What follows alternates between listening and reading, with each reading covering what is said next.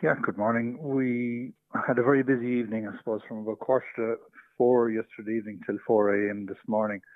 Our brigades across the county were out. We attended, I suppose that we don't have an exact figure, but between 50 and 60 separate incidents were attended to by our 7 brigades last night.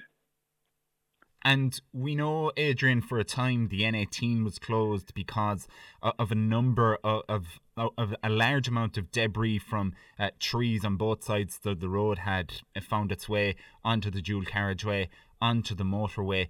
Was there many dangerous incidents recorded across the county? Was there trees fell? Was there telegraph poles down? What sort of incidents did you have to respond to? I suppose about 80% of the incidents were actually trees down. We had a small number of trees entangled in wires, either electrical cables or telephone cables. We also had a small number of poles that came down during the wind. Apart from that, it was just general debris on the roads, I suppose.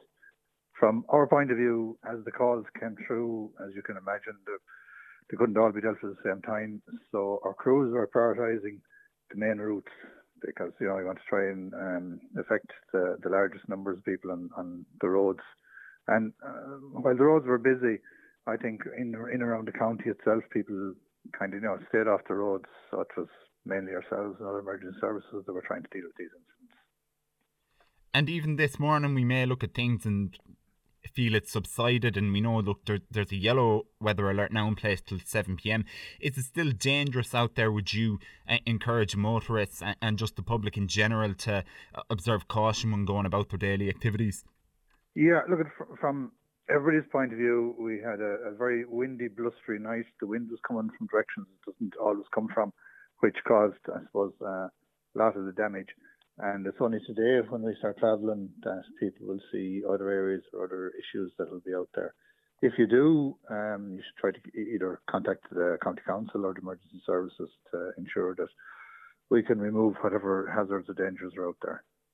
And particularly with poles being down, and we know there's ESB crews out working around the clock to rectify issues as well, but electrical wires being down as well and being loose. Is there any particular risks that the public today need to watch out for, Adrian? Yeah, well, no more than ourselves. We attended a number of incidents last night, and we stood well back, made the scene safe, and we didn't go near the actual cables until we were sure of what they were. And if there were electrical cables, then we stood well back and kept the scene safe until such time as the appropriate personnel turned up from the ESB.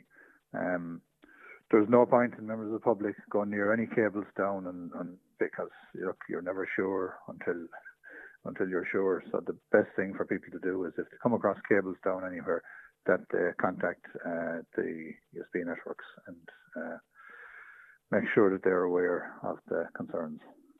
And just finally, Adrian, I mean, between Storm Debbie, Storm Fergus, and now Isha, in this winter has been a very busy one for the meteorological stations, for the emergency services, but people at home have had an awful lot of storms to deal with.